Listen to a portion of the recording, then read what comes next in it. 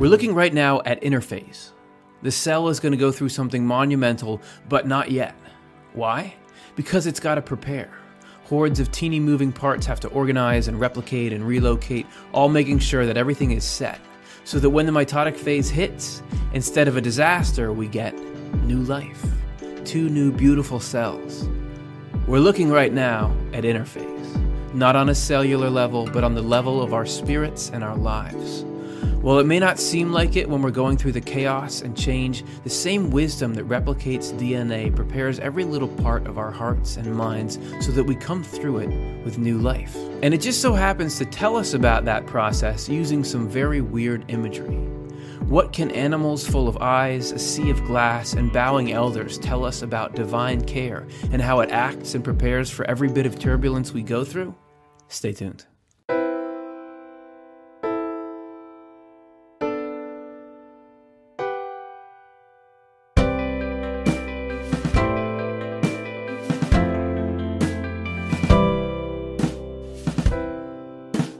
Hey everybody, welcome back to another episode of Swedenborg Life, where we're going to be looking today at the secrets of Revelation, the meaning of the book of Revelation, the throne room, and I'm going to take you through that. My name is Curtis Childs, and I'm the host as always, and so today we're going to be looking at stuff from book of Revelation, chapter 4, and I've got to justify to you why we're spending a good hour of Swedenborg Life, a good hour of your life, looking at this very strange stuff in the strangest book in a text full of strange things, the Bible. So why are we doing that? Well, what we're going to assert to you today is that actually all this stuff that seems bizarre or outdated or just obscure is telling us something valuable and potent about our own lives and about the spiritual history that led up to how we now think and feel and experience life. So isn't that worth checking out a little bit?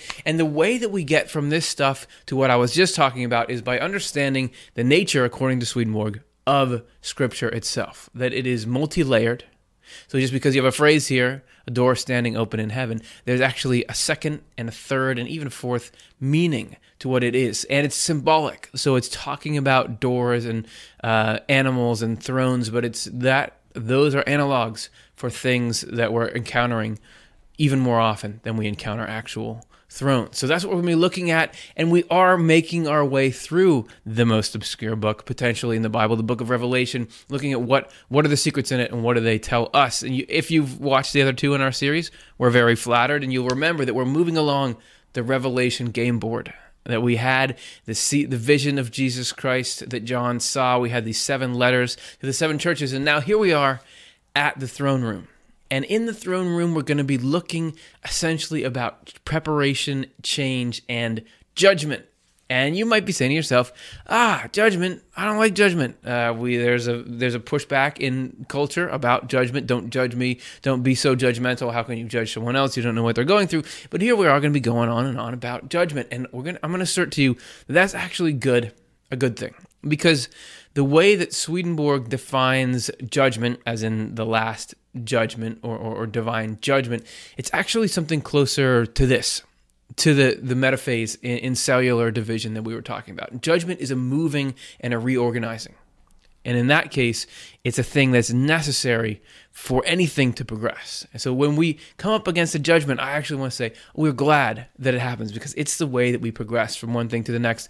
And we're going to be talking about exactly what I mean as we go forward. And you're going to be getting multiple layers of judgments explained to you because Swedenborg says that there are judgments that happen on a collective level.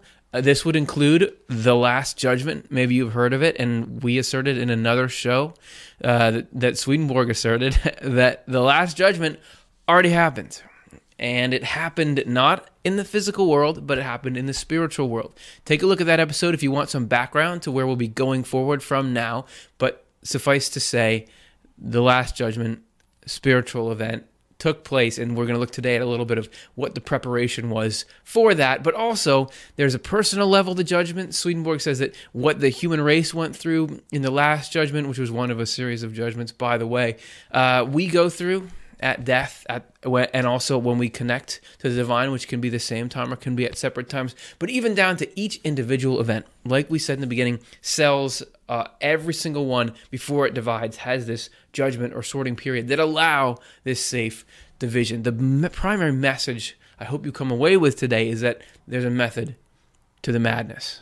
That even though it seems like life is chaos, and it seems like nobody's taking care of anything, no one's looking out for anything, things just happen, it's random, it's arbitrary, it's devastating, that actually there is with us the most loving, wise being you could possibly imagine, carefully making sure that everything is set in its order so that even though we go through things, in the end, it all turns out well. So how can we possibly get to something that comforting, starting at weird stuff like this throne with a green rainbow? Well, we're going to start into it in part 1.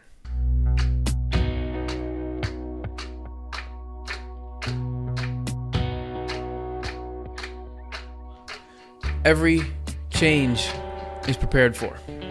And I'm talking about in every level of life. We see things in biological organisms. There's all kinds of preparation before anything happens. We look at cell division, birth, next phases of growth, development, everything. There's even you think about winter. Trees prepare for winter by sucking all that stuff back into the tree. The leaves change color by stuff, I think I mean chlorophyll. And the leaves change. So the tree prepares for winter. There's always preparation. But it's not just physical living things. There's also preparation within the spirits of human beings. There's preparations that go on in the spiritual world at a large scale. Every change is prepared for. And we get this concept from Apocalypse Explained 258. This is Swedenborg's book. You can check it out for yourself if you want to read the numbers around this one. Where we're picking up, he says, the subject now treated of in this 4th chapter of Revelation, which remember is the chapter we're looking at tonight, is the arrangement of all things, especially in the heavens before judgment. So actually God rearranging heaven, just like the little parts of a cell. It should be known that before any change takes place, everything is prearranged and prepared for future events, for the future event. For all things are foreseen by the Lord, and according to this foresight are disposed and provided for. And look at this sentence here. I take that to read that every single little change, any change in your life, no matter how small, no matter how large, God is foreseeing it. Not that God is causing every single thing, but God understands what's coming down the line and is putting things in order, preparing for something as little as, my shoes, the bottom fell off my shoes. I'm thinking of this on the fly, believe it or not. And so now I need to change to new shoes, to like new job, new whatever, new life. That these huge changes that we're going to go through and the small ones, everything is prepared for on these successively smaller and bigger levels. So we're going to be looking at the last judgment, according to Swedenborg, which was this huge reorganization of the way heaven is, of the way that hell is, of the way that the human race thinks and feels because of its connection to the spiritual world. So on that macro level, all the way down to the micro, the little changes that go on in our own individual lives. And it's okay to feel like there's no preparation before the stuff in my life. I can tell. I mean, my life is total chaos because that's the way that it seems, and that's not just a coincidence. That's actually it's part of the nature of it. We did a show called "Why Are Spiritual Things Hard to Believe," where we looked at how we have a level of our mind that is physical and rational, and it cannot see past the optical illusions caused by the physical world. And as such, it is opposed to belief that there's anything spiritual running in it, and it's very hard for it to see those patterns. Usually, we can't see the operation of the divine in this preparation for us, even if it's always going on. However, there are times when we can catch a glimpse at a higher level, and that's where our story begins today in Revelation 1.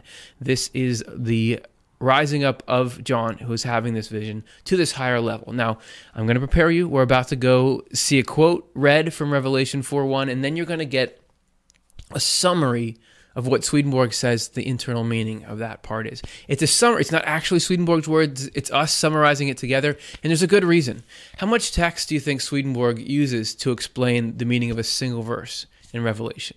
Did you think it was this much? Because you're right. So there are multiple levels of meaning. There is so much that goes into it. It ties in with all these other parts. What we've done is synthesize all that perverse into a short little explanation for you. We'll leave the numbers at the bottom, so if you want to go dig in there, read everything he has to say about it, you're welcome to. Without further ado, this is the story of Revelation 4:1 and of somebody rising up to the level at which we can actually see these spiritual processes going on. After these things I looked, and behold, a door standing open in heaven. And the first voice that I heard was like a trumpet speaking with me, saying, "Come up here, and I will show you things which must take place after this." John's spiritual sight was opened, and he was invited to come up to a higher level of awareness. He would first be shown in symbolic imagery that heaven would be carefully arranged, prepared, and put into order before the last judgment. So we have this arrangement and this putting into order being foreshadowed, but also, why is there a door in heaven? Like, okay, we've got, you want to come through, you got to come through this door. Like, we got that, just got that installed. Oh, its hinges are a little creaky, oil. Like, why is there a door? But the door is a correspondence. Everything in this story is symbolic. And actually, the door, this idea of a barrier between the mindset that we're in now and the mindset it takes to see things from a heavenly perspective, that applies to this vision, but also applies to our own minds. And we have our own little door to prove it. Well, it's a door. I don't know if it proves the concept, but it illustrates it, because we have certain ways we think about life, certain things that we believe, and certain things we're open to believing, and certain advice we'll take and won't take. And if we're locked in, that door is shut. If we're saying this is what the physical senses seem to be telling me, I'm not going to give the time of day to the idea that there's anything bigger beyond this or higher beyond it. The door stays locked. But if we open it, take the time to open the door in the mind, that's when we first let in the potential that there's something bigger and higher out there. We have to make that little door opening gesture in our own self before we can rise to this level that John was doing. So everything that he's doing, we do on our own little level as well. And we're going to be looking now. So he's got that door, right? There's a door in heaven. He hears a voice. It's showing that, hey, there's going to be some preparation happening. But next we meet the only character capable of making these judgments and doing these preparations, and that's in Revelation 4:2. Immediately I was in the Spirit, and behold, a throne set in heaven, and one sitting on the throne. Spiritual sight allows a view of heaven. The last judgment was coming, and the Lord would act as the one and only judge.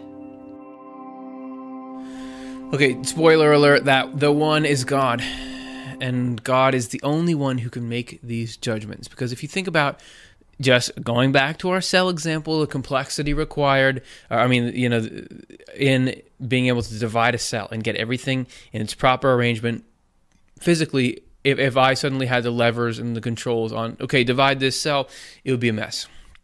It'd be goop. It'd be a lost cell. And similarly, the things in our spirits, and certainly on the largest scale, the rearranging of heaven and the psyche and everything like that, that's complicated stuff. And actually, it's so complex that only God can do it. Only God can make those judgments. And those also being not just a property of God's wisdom, but also God's love. That you can't go in and mess with the deeper levels of human minds without this intent to help them and to look out for their eternal welfare. And this is something that only God really has. So it's applicable both on the big level and the small level. However, God's sitting there on the throne, but he has accessories. And one of them is this green band that you see up here. And even that has a little bit of meaning. So let's take a look at what's that doing there and what's it all about. And he who sat there was like a jasper and a sardius stone in appearance, and there was a rainbow around the throne, in appearance like an emerald. In the coming judgment, the Lord would operate from divine wisdom and love, which would flow through heaven and out to the world of spirits. So this rainbow that appeared around was part of this whole ensemble around God that would show where this judgment was coming from. that would affect heaven in this case, and the world of spirits and hell, but also affects us in each little. Now remember, we're talking about judgment, which we said we have a bad association with that, but think about the phrase good judgment. Does anyone have a bad association with that? No, you're happy if you have to hand over something of great importance to someone, you're happy if they have good judgment. If you've just chosen someone to lead the project you're working on, good judgment is something you feel very good about them having. God is good judgment. That God is the wisdom to do this. And so there's this appearance of, hey, this is where the judgment has to come from, and this is why. But then this rainbow, right? So why is it there, and what could it mean in our particular lives? Let's look a little more closely at the picture of God as God is depicted in this. So you have the Lord, who is the only one with enough love and forgiveness to judge our hearts and intentions. Remember, judge meaning reorganize, set on the right path. And so even, of course, other people don't really know enough to judge or to set course for us. And even we don't know enough for ourselves. We don't know the deepest recesses of who we are, why we're doing things. We have guesses, but if you're like me, there's times when I feel like I get who I am and I'm in control of this ship, and there's other times when I'm just being pulled along or I was totally wrong about something. So you never know. Right, so only God, and we think we would be the one really looking out for our own welfare, but God is love. God is divine love, and actually cares about our happiness more than we do. So trust me, this is a good person to have filling that position. But God comes with accessories. We have the throne, and it's not just to make an impression. All these details have meaning. Swedenborg says the throne symbolizes divine truth that's used for judgment because it can shine a light on what's really going on in our hearts. That it's not just God arbitrarily making decisions. There is this divine truth, which is the structure, one of the two fundamental parts of the structure of reality, and this being sort of the outward expression of things. God, through the deepest knowledge that exists, can know exactly what's going on inside of us. But beyond that, God's got clothes. Why does God need clothes? Well, this is a symbolic story, and those clothes symbolize something, particularly their colors. That red and white reflect the two primary elements I was just referring to, the love and wisdom that the Lord operates from and with. Because again, like I said, it's not enough just to know what you're doing. You got to love the people you're doing it for if you're going to have any business doing something like a judgment. And then finally, we get to this thing that I've been yammering about, the emerald rainbow, the earthly level of our minds and lives. The Lord's loving discernment extends even to the earthly level of appearances, which is often flawed and confused. So that rainbow, according to Swedenborg, why it was bothered to be included in this whole thing is that it's a symbol of how there's all this love and all this wisdom coming out of God, radiating out, and it even comes out in the level where we are, the outermost, the physical level. Even if that level seems messed up, there's that same operation in there. It's sometimes hidden from our eyes. So that's the story of the green rainbow. However, that's an okay explanation, but it doesn't explain all the details. Like, why is it green? I guess, right? Earth is green, or trees are green. Is that why? Well, I think it has to do with the nature of the symbolism of the color green. And then we're going to do a show in a couple of weeks about the symbolism of colors overall. But here's a little clip from Swedenborg. This is Apocalypse Revealed 232, where he talks about the ways in which God's love and wisdom are received by different levels of humanity, and from heaven to lower heaven to earth, and how actually different colors embody the characteristics of that reception on each level. So here's what he had to say. The divine atmosphere which surrounds the Lord emanates from both his divine love and divine wisdom together. And when that atmosphere is represented in the heavens, it appears in the celestial kingdom red like a ruby, in the spiritual kingdom blue like lapis lazuli, and in the natural kingdom green like an emerald, everywhere with an indescribable splendor and radiance. So it matters. All the colors mean something, and it's not that God is changing, it's that the reception is changing, which is fine. People receive it in different ways. It's all part of an important continuum. So that green rainbow is showing that, hey, I'm there with you, even in the stuff where it doesn't seem like I am. I'm right there with you on the level where you live your day-to-day life. It's not that I'm up in the clouds. I'm here with you. So we met this setting. I mean, really, God is a character, but God's everywhere. So we're just, right now we've got this setting. We're in a throne room in heaven. Now this next section, we're going to meet the characters, the other characters, the supporting cast, I guess I could say, that make this vision really start to pop. So let's look at it in part 2.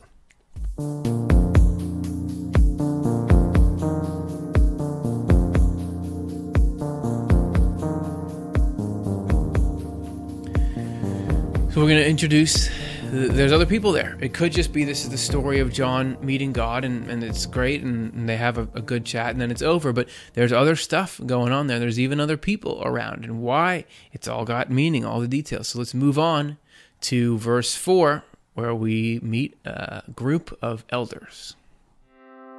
Around the throne were 24 thrones, and on the thrones I saw 24 elders sitting, clothed in white robes, and they had crowns of gold on their heads. All of the people, the ideas, and the feelings in the higher heavens were carefully organized around the Lord's central love and wisdom to prepare for the Last Judgment. Heaven was equipped with divine truth from the Word and with wisdom springing from love. This way, heaven would be able to cooperate with the Lord's divine love and wisdom during the judgment. Now remember, and I know it's confusing, that we are simultaneously talking about this preparation that happened for the Last Judgment, which was, according to Swedenborg, this big spiritual reorganizing event. And then we're also talking about how there's that same process going on in our own little lives here. So that's talking about how heaven was being prepared for this Last Judgment, or this moving around of heaven and hell to rebalance everything. And in it, there was this preparation that heaven was given the right tools. It just doesn't happen automatically. Everything is through means. And those elders were a symbol of this preparation, and specifically the conditioning of heaven and the people in heaven to receive this love and wisdom and to work with what God was doing. Because remember, in the first section, we were going on and on about how only God can do this, only God can make these judgments, but we can make ourselves assets to the process. We can cooperate with the process, and this is the story of heaven doing that. But let's look at these elders as how they would show up in our own lives. I know that, I don't necessarily have a group of elders that I hang out with, but they are symbolic of something that occurs in all of us. So let's take a look at their individual elements here.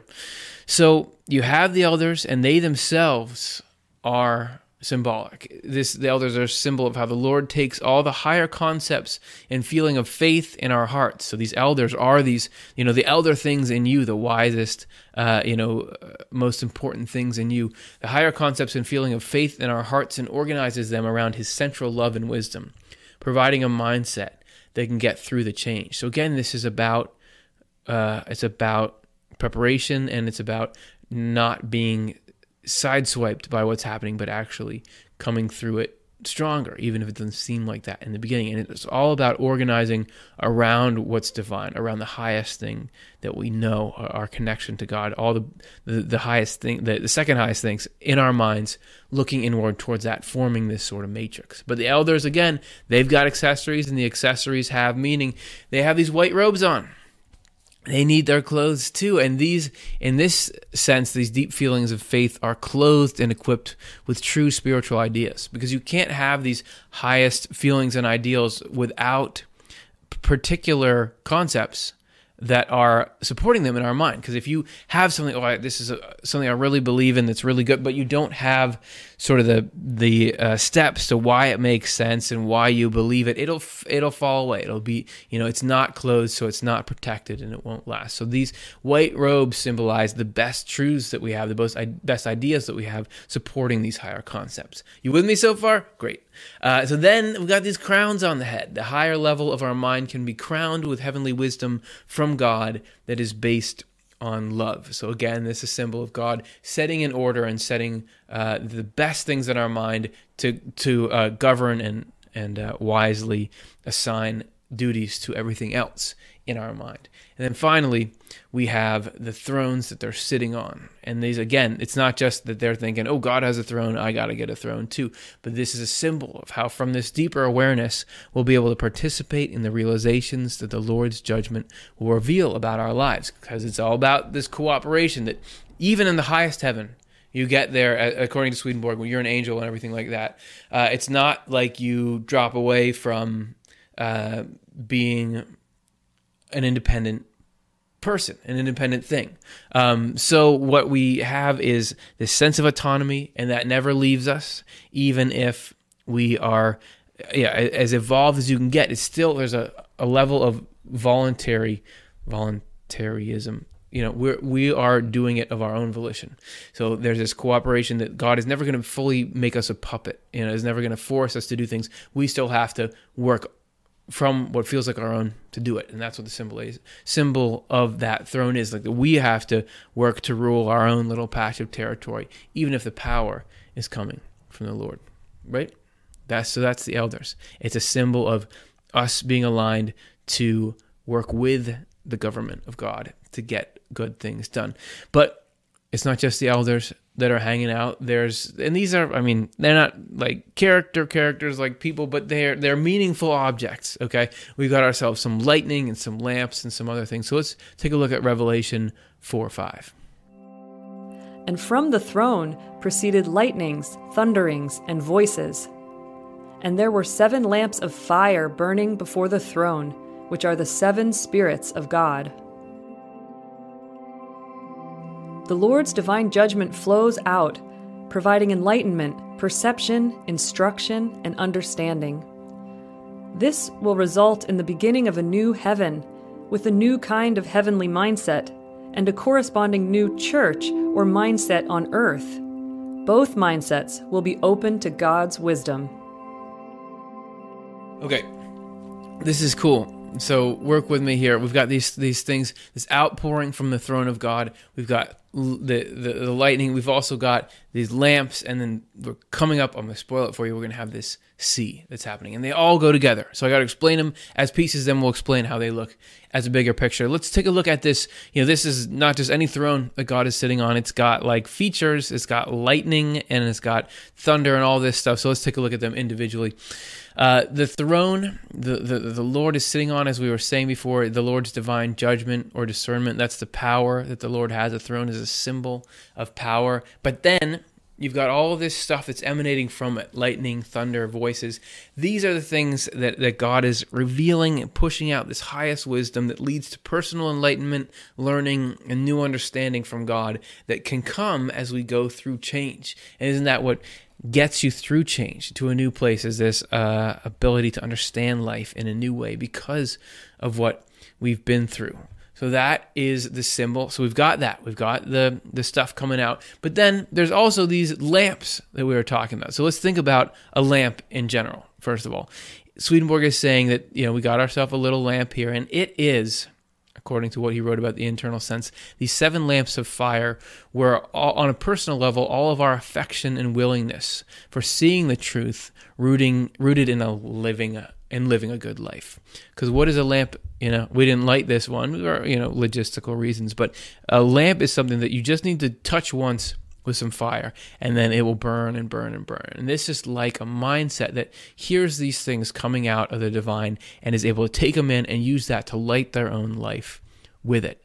So you have this ongoing, this reception of the things coming from God, and not just like a momentary or quick burning out, but this is like, oh, you gave me this fire, and now I'm going to light my whole life with it. And since I've been going on and on about the lamps, you might not have remembered, we were actually, in that same verse, there was just thrown in at the end, 7 spirits, the 7 spirits of God. And Swedenborg says that means all the life of the Lord's wisdom, which powers the act of goodness in our lives. 7 being a number that means totality, it means all. It's also, according to Swedenborg, a very holy number. So that's just showing that we can be receiving all of this life upgrade, mental upgrade that God offers to us. And this is talking about the creation of a new level of heaven.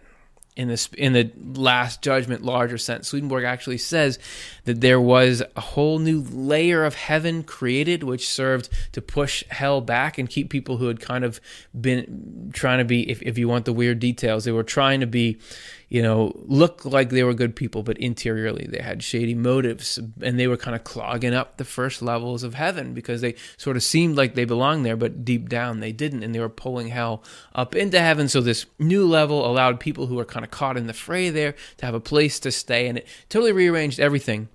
And these lamps are this symbol of the mindset in a new heaven that's allowing people to absorb the truths of what Swedenborg would call the new church, and people on earth to do the same. But there's another, this third of the trifecta that I was talking about, is this sea of glass that appears, or it was always there, but it just appears in the narrative now, at the foot of the throne. So let's hear Revelation 4:6 about that. Before the throne there was a sea of glass like crystal, and in the midst of the throne and around the throne were 4 living creatures, full of eyes in front and in back. The Lord established a new, lower level of heaven formed of people who have general religious knowledge taken from the literal text of the Word. This would be a new link in the connection between the Creator and earth, and the Lord provided the Word as protection for the higher heavens, so they would be safe during the last judgment. So the lamps are this reception of all the higher knowledge and truth, this love coming in.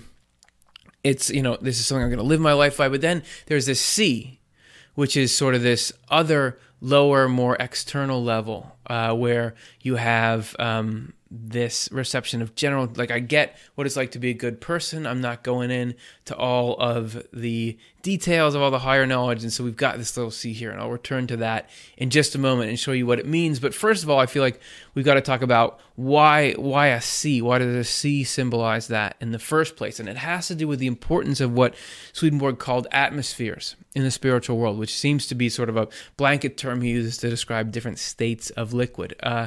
Obviously as spiritual correspondence of liquid, but it seems like it's air or water or something, and that's a reflection of the mindset that people are in. So, sounds strange? I'll let him further confuse us in Apocalypse Revealed 2:38. Atmospheres are seen in the spiritual world, and also bodies of water, as in our world. Ethereal atmospheres, seemingly where angels of the highest heaven dwell, airy atmospheres, seemingly where angels of the intermediate heaven dwell, and watery ones, seemingly where angels of the lowest heaven dwell. These watery atmospheres, moreover, are seas that are seen at the borders of heaven, and the inhabitants there are people who possess general truths taken from the literal sense of the word.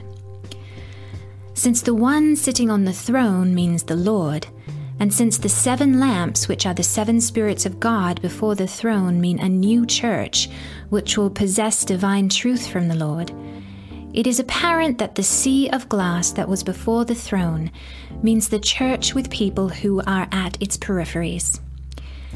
Seas at the borders of the heavens are something I have been granted to see, and it has been given to me to speak with inhabitants there, and so to learn the truth of this matter through personal experience.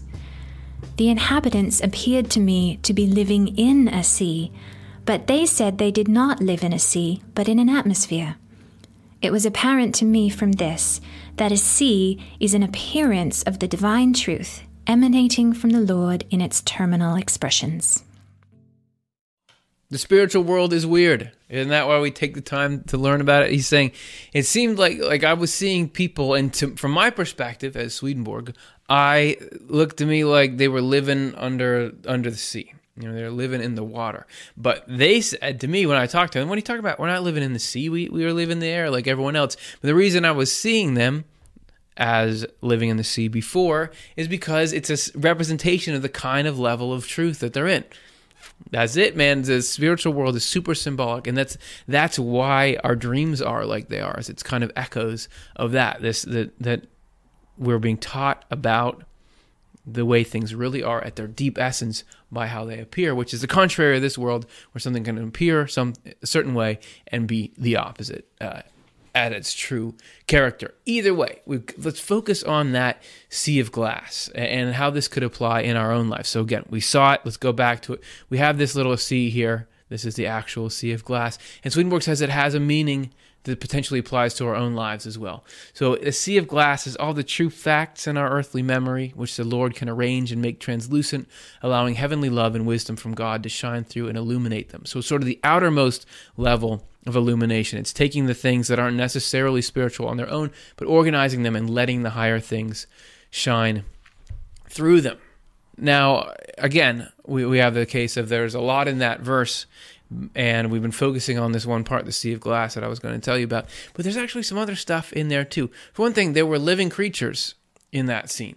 And we're going to get to these. Maybe have you heard of these, like the lion and the calf and everything? Anyway, we'll get to them in a second. But it's good to know here as they're introduced that they symbolize divine providence and heavenly love, protecting the deeper levels of our minds while we go through chaotic or confusing changes on lower levels. They're a symbol of that protection. And Swedenborg talks about it in Apocalypse Explained, number 258. And he says that they are a symbol of this ongoing divine care. He says, by the 4 living creatures, which are cherubim, in case you wanted to know, is meant the Lord's divine providence, lest the former heavens should suffer harm by the remarkable change about to take place, and that afterwards everything might be done according to order. Isn't that interesting?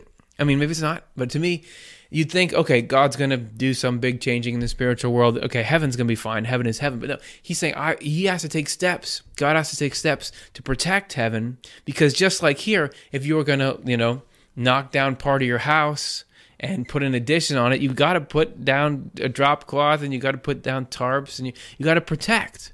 That's just the way things are if you're making these big changes. Also, and don't worry, we're going to talk so much more about those living creatures. You guys are probably already like, can we be done this show already? Nope, we can't. We got more to talk about. But let's move on now to some creature features, which are that they have tons of eyes. Those creatures have more eyes than they're supposed to have. And Swedenborg says that's like the divine wisdom watching over our process and giving us ways to believe and understand, the eyes being a symbol of that understanding. And, in case you didn't notice, they're packed in with extra wings. Even more wings than an eagle should have, and that is power and protection from spiritual truth in the Word. Wings are spiritual truths, since all real understanding is formed from them. Real understanding sees in the light of heaven. Now, if you think about the perspective that a flying creature has, how it can understand the landscape and the terrain so much more, so too with us. When we gain these spiritual truths, we can see life from such a higher vantage point. Okay?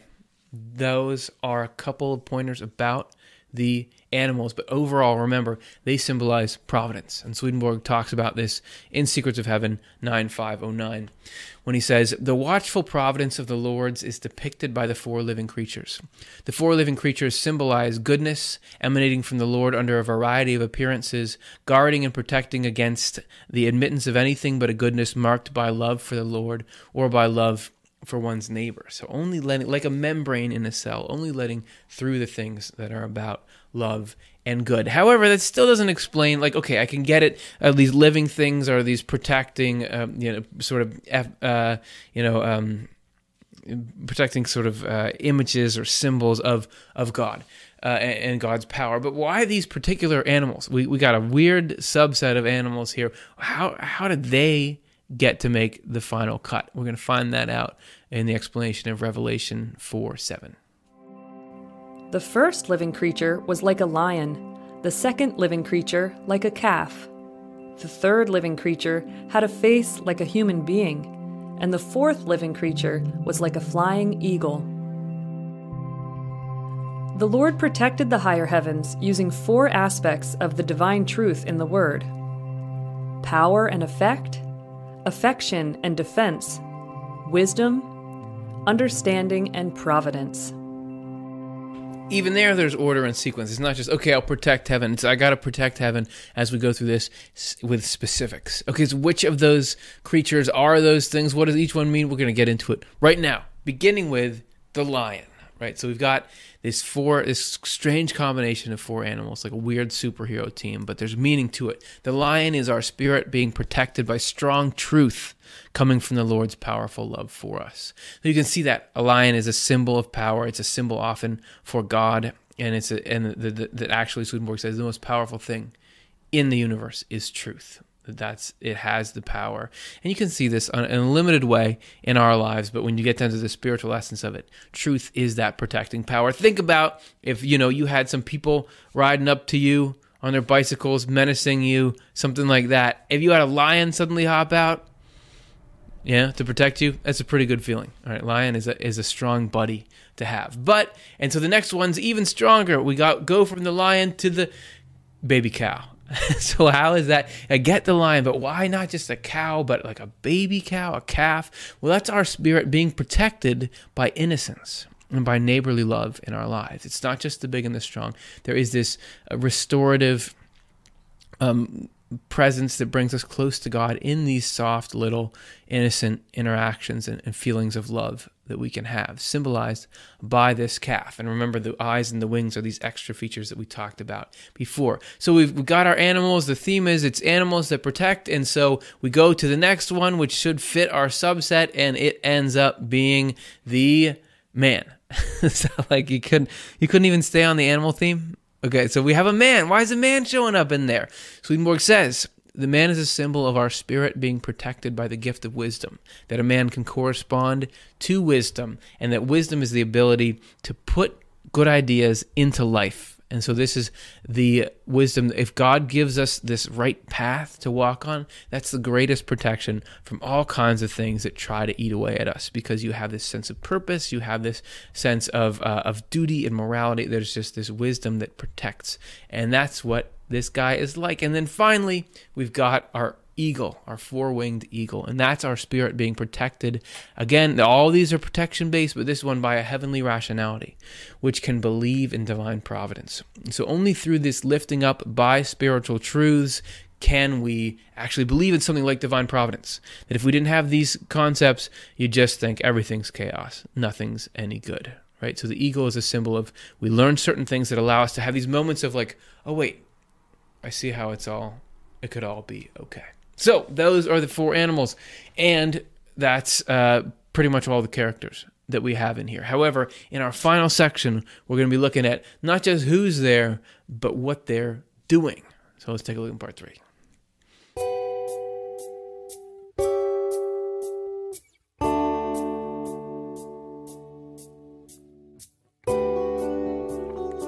Because it's not just presence, it's also activity that's telling us certain things about the way that God is protecting in events, big and small, all over. So in the last section we saw, okay, there's these different ways that God is looking out for us through power, through innocence, through wisdom, through rationality.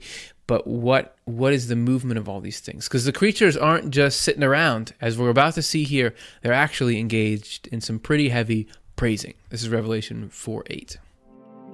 The 4 living creatures, each individually having 6 wings about it. And they did not rest day or night, saying, Holy, holy, holy, Lord God Almighty, who was and is to come. The word unceasingly teaches that the Lord is God, and the Lord's protection through divine providence never stops for even a moment. So that praising is, this continual praising is this acknowledgement that God is continually there. And it doesn't seem like it, there's the cliche. I mean, that famous poem, Footprints, it seems like God's not there. God actually is there.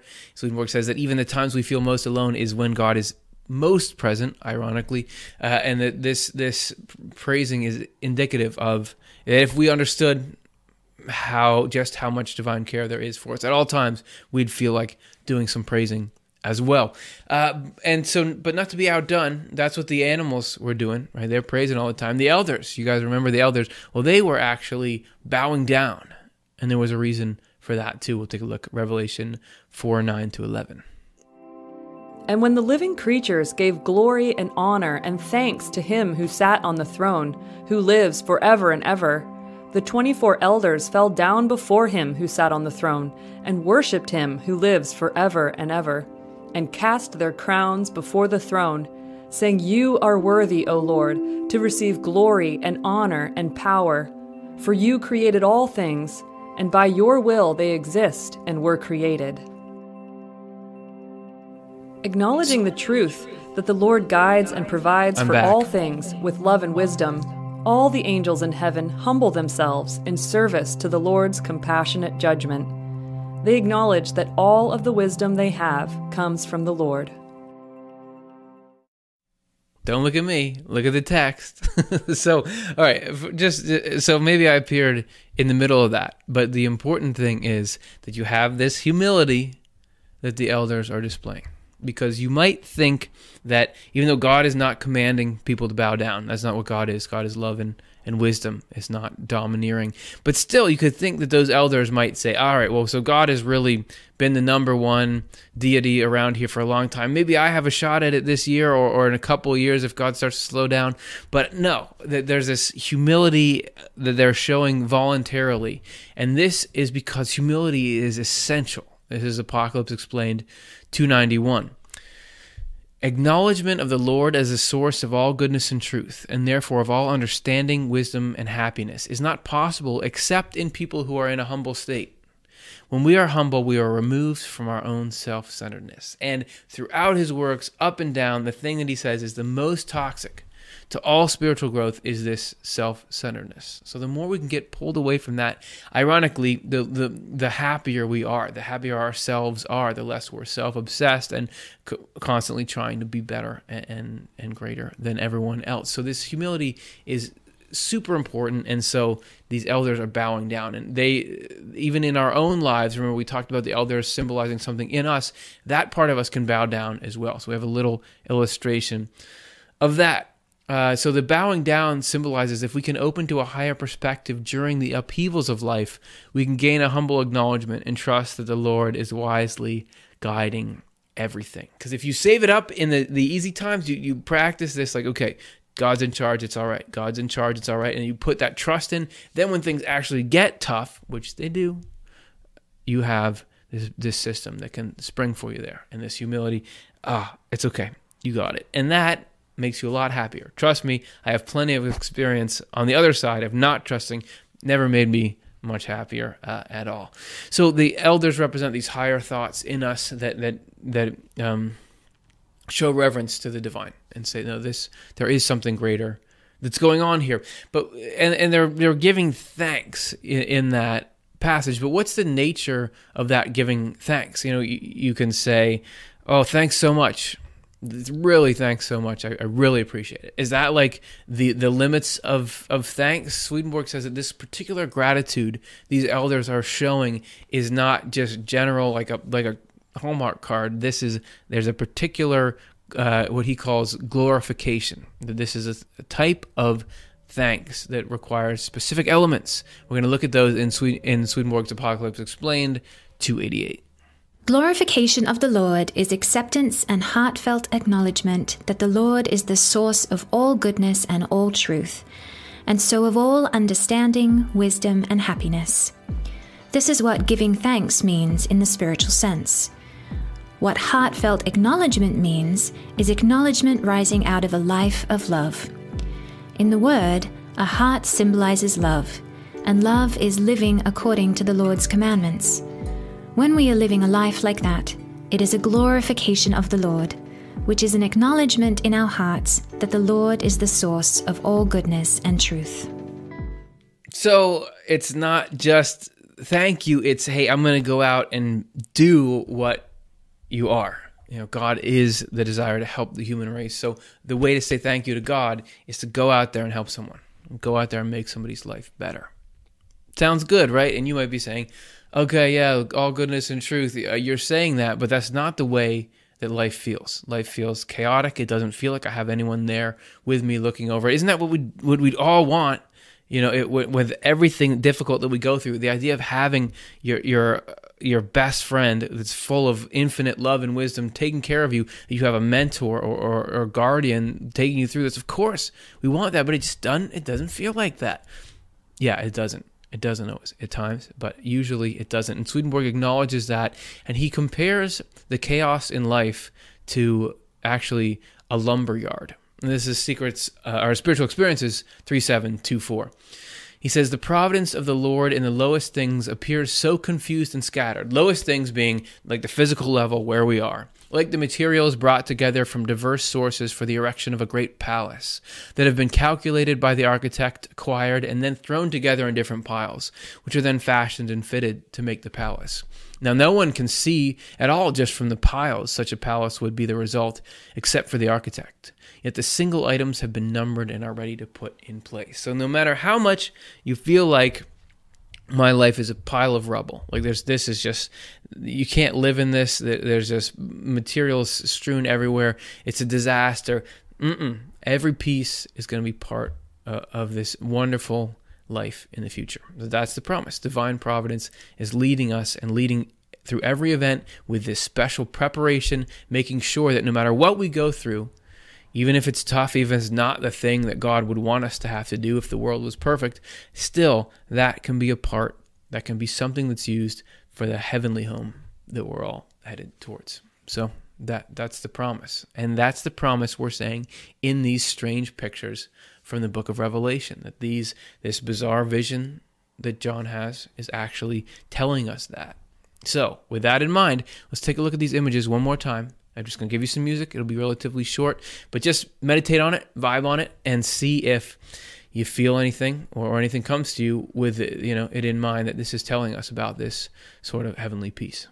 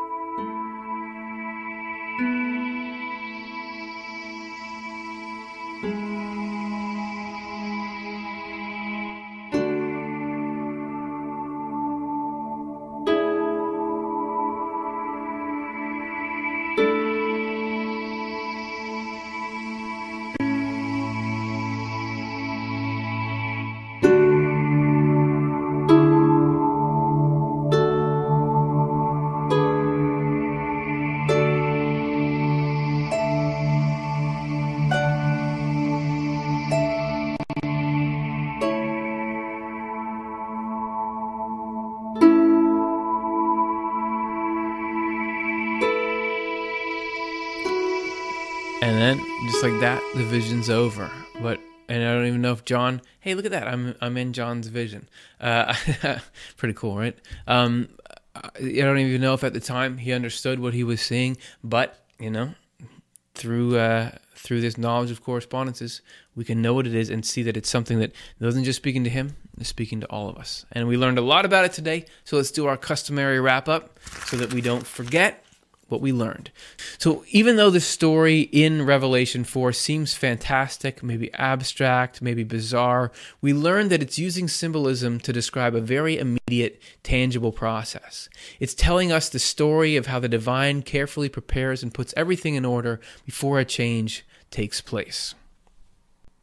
The lamps, the robes, everything, even down to many-eyed animals, is describing something about the interactions between the divine and our hearts and minds, both on an individual level and for big changes that affect the human race. The takeaway is hope, that even when things seem confusing or chaotic or devastating, we can trust that there's an unlimited intelligence and love arranging, foreseeing, and providing the best possible future to come. So that's the message. That's what we're talking about. That whole throne room scene with all the elders and everything else that's going on in there, it's communicating in a word, hope, and another word, trust, and another word, peace. That's what it's doing. All right. And one final insight that I wanted to share with you all. We talked about going full circle. We talked about in the beginning, cells and their division mirrors the stuff that's going on with us spiritually. Well, if you look at cells, an actual cross-section of cells, everything every single cell is going through different processes at different times. It's not all in unison. So some of us are just hanging out in interphase, not a lot is going on, while other people are in metaphase, are in prophase, are in these huge upheavals in life. So we can, when things are going smooth for us, reach out to the people who need it, and then they can do the same for us, and we can do the same for others. That's how it works. I think that's so cool. Thanks to our friend Jing Jing Yang for that photo. And you can look at life on the physical plane to learn about the spiritual. We're all just these little cells going through our little changes. It's going to be okay. We're growing and changing, and life is good. So that's our show. Thank you so much, everyone, for watching. And if you already watched, we owe you for that. But if you would help us a little bit more, we'd really appreciate it. Could you like and subscribe? If you're not already subscribed, give this a thumbs up. If you did like it at all. And the most exciting thing, I don't know if you heard about the most exciting party on the internet right now, but Patreon. We are on Patreon. We launched it last week, and I'm so grateful to everyone who's joined up. It's been awesome to see people coming in there, seeing the extra content, interacting. We have our own little sort of chat in there. It's super fun. This is a way, if you haven't heard of it, that you can support this show, help make it happen, and we can say thank you in a structured way. So essentially, you sign up to give us $1 for an episode. So every time we put out an episode, you donate $1. And if you sign up for that, you become a patron, and we give you, it's not, the best content is this show, but we give you as a little token of our thanks, behind the scenes stuff. For example, this week, you're going to see Chelsea and Matt talking about how the House of the Mind was created, and it went from a concept to a cardboard storyboard to, you're going to see the whole process on the computer just to show a little bit of how the thought goes in. There's the other content on there. There's a visit to the archives, the writing of a song. We'd love to have you come and hang out. You can just try it too, because you can sign up for 1 week, and if you don't like it, you just cancel your payment and you never have to pay again. So it's a way for us to say thanks for your support, and in whatever way you've been supporting, even if it's just watching what we do and telling a friend. Thank you so much. This thing wouldn't have gone anywhere without you. So as a further thank you, we're going to take your questions right now, just like we do. So let's see this is a confusing show, a lot of stuff going on. So I'm going to take 5 of your great questions here and see if I can shed any more confusion on it. Here's the first one. Ellen, how will we recognize our loved ones when we are in the afterlife? What age do we present ourselves in spirit? Love recognizes love. So Swedenborg says that when we first get to the other world, that we do look a lot like ourselves, but then we change. We get younger. Swedenborg says you approach the prime of life, and you begin to change. How you look changes. You become, rather than just something here, how we look is shaped by genetics or like our choice of haircut, that kind of thing. But there, it's actually shaped by the deeper parts of your soul. That if your kindness shows in what you look like, your love, your wisdom show in what you look like. So we begin to look different. However, you never have a problem recognizing people. Sometimes it seems in near-death experiences and other things that you see people as they were initially, but also what you really know about someone isn't even how they look, it's who they are inside. And that love, as I said, love recognizes love in the other life. And Swedenborg, he talks about meeting all kinds of people that he knew previously in life, and he never says he has a trouble recognizing any of them. So whatever exact mechanism it is, it's easy for us to recognize. And he says that people who go to the other side meet their family and friends, everyone who's passed on before. He never talks about people not being able to find each other, because just thinking about someone there can bring their presence to you. So that's what Swedenborg says. It's a great question. I hope that makes sense. Let's look at the next one. Michael, since we are going to heaven, are we going to see everything, even the throne room? So that Swedenborg does talk about seeing things like that in heaven. He talks about seeing composite animals like the one in Revelation. Now, this particular throne room is a symbol of a process that God does. So that vision that John had was like a rendering of that, and I'm sure that that's something that occurs to people. And my sense is, from what Swedenborg describes about heaven, it is not like a lot of red tape. Like, it's not, oh no, you can't see something like that. If we want to see, I don't know if there actually is like a throne room that God is in, but that is part of the truth about the nature of God, so you can see that represented. I'm sure if you were there and like, I want to see the throne room, what it means, that you would get shown it. That seems to be how it is. Or if you weren't ready, they'd say, here's what you need to learn before you're ready, because otherwise you couldn't handle the throne room, which is like some things are actually so high powered that we have to work our way up to them. But eventually, yes. But it seems like, that's probably something that you can do. And I say sky's the limit as far as what we can see, because God is interested in bringing us ever closer and closer. So that would include revealing all of the mysteries there. And I think, it'd be cool. Would it look anything like these paintings? Who knows? All right, so let's take a look at thanks, Michael. Let's look at the third question. Nick, are the Father, Son, and the Holy Spirit present or symbolic entities in the throne room? We did a show called How to Understand the Trinity. And there it goes. So take a look at that episode to see Swedenborg's explanation of the Father, Son, and Holy Spirit being three aspects of the same God. That there's the underlying essence, which is the Father, which is, how it says no one has seen the Father, because we can't even comprehend the underlying essence. But the Son, Jesus Christ, that's God manifested in a form that we can understand, and then the Holy Spirit is the actions coming out. So really, that God seated on the throne there, that is the Father, Son, Holy Spirit. That's all of them, because that's God. That's the manifestation of the underlying essence, and then the actions proceeding out is all this thunder and lightning, everything that's being done. So does that make sense? Again, check out our episode, How to Understand the Trinity. But it's great question. I'm on the semi-roll. I mean, I'm having some answers to these. Let's take a look. We got another one. I think this is the fourth one. So let's see here. Linda, is this earth plane for conditioning of our spirit to gain maturity? Yeah, and I think I would even go even a little farther to say it's an essential phase in development, that Swedenborg likens it to the womb, that it has all the characteristics here that you need to grow up. We talked, I think I talked last episode about children in heaven. That was another little interview that I was doing about children in heaven, that even if you die young in this world and go to heaven, you still have to grow and develop there. That you can't skip that phase, and that actually this world is ideally suited to our growth into the people that we need to be. So this earth plane is certainly for conditioning the spirit. That's why we have to put up with it. If it wasn't doing something useful, there's no way we'd all have to slog through this life. Just kidding, this life is great at times, but at times it's hard. So it's only because it does this essential process for our spirits that we're going through it in the first place. So we gain conditioning, maturity, and also get a chance to, in freedom, choose the things that are of love and wisdom if we so want to. So that's a great question. Let's do one more. This is Eric. How many levels of heaven are there? If someone goes deeper into his/her heaven, does he feel a greater degree of love there? Yes. Greater degree of love for sure. That Swedenborg says we are perfected to eternity in love and wisdom.